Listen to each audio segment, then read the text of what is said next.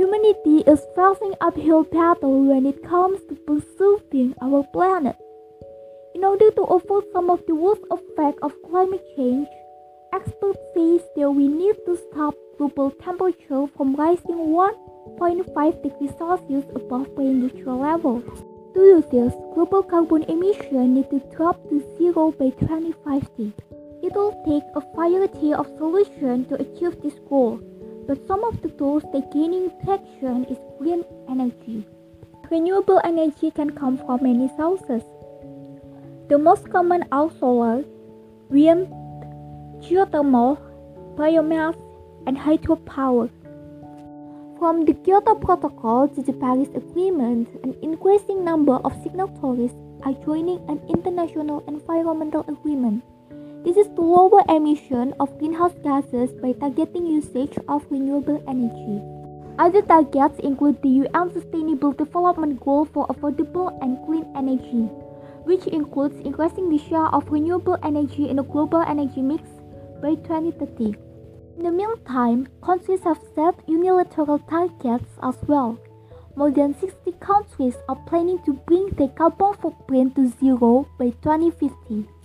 Some of the countries that are already shifting to the renewable energy are Denmark, Switzerland, Finland, and Sweden.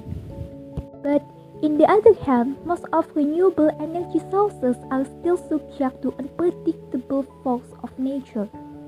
As the saying goes through, the wind isn't always blowing, and the sun isn't always shining. The question of how to form renewable, that is ensuring there is always energy on demand, no matter the time of the day or weather, is one of the biggest challenges in the industry. We need to find a way to store energy for later. And the main option right now is the lithium-ion batteries. You see them in a product like Tesla's home batteries, the Powerwall, and utility-scale system, the Powerpack. But though lithium-ion is dropping in price, experts say it will remain too expensive for most grid-scale applications. One of the main alternatives being explored is a flow battery. Unlike lithium-ion, flow batteries store liquid electrolyte in the external tank, meaning the energy from the electrolyte and the actual source of power generation are decoupled. Currently, about 96% of the world's energy storage is come from one technology, pumped hydro. This system is pretty straightforward. There is excess energy on the grid. It's used to pump water uphill to high elevation reservoirs. Then, when there is energy demand, the water is released, driving a turbine as it flows into a reservoir below. There is thermal storage.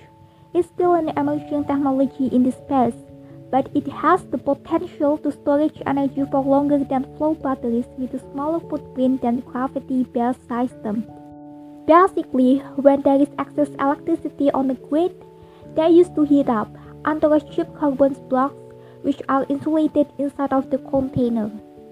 When needed, that heat is then converted back into electricity using a heat engine. Typically, this would be a steam or gas turbine. But Brick says this stage is just too expensive and has prevented thermal storage solution from working out in the past. Overall, the energy storage market is predicted to attract about $620 million in investment by 2040. But as always, it's gonna be tough to get even the most promising ideas into the market. Of course, government's policies and incentives could play a major role as well.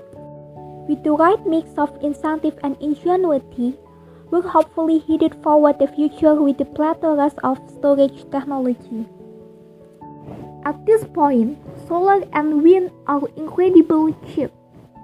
Battery storage and EV prices are continuing to fall. Customers are increasingly generating and storing their own power. And demand response programs are gaining traction. Grid modernization has lagged, but there is sign of progress. 2030 is a promising year, reduction of carbon emission, slower the climate change, that could be the one step forward for better environment to preserve humanity by the extinction. Thank you for listening my podcast. I'm Niken Adelia Agustin. Bye bye.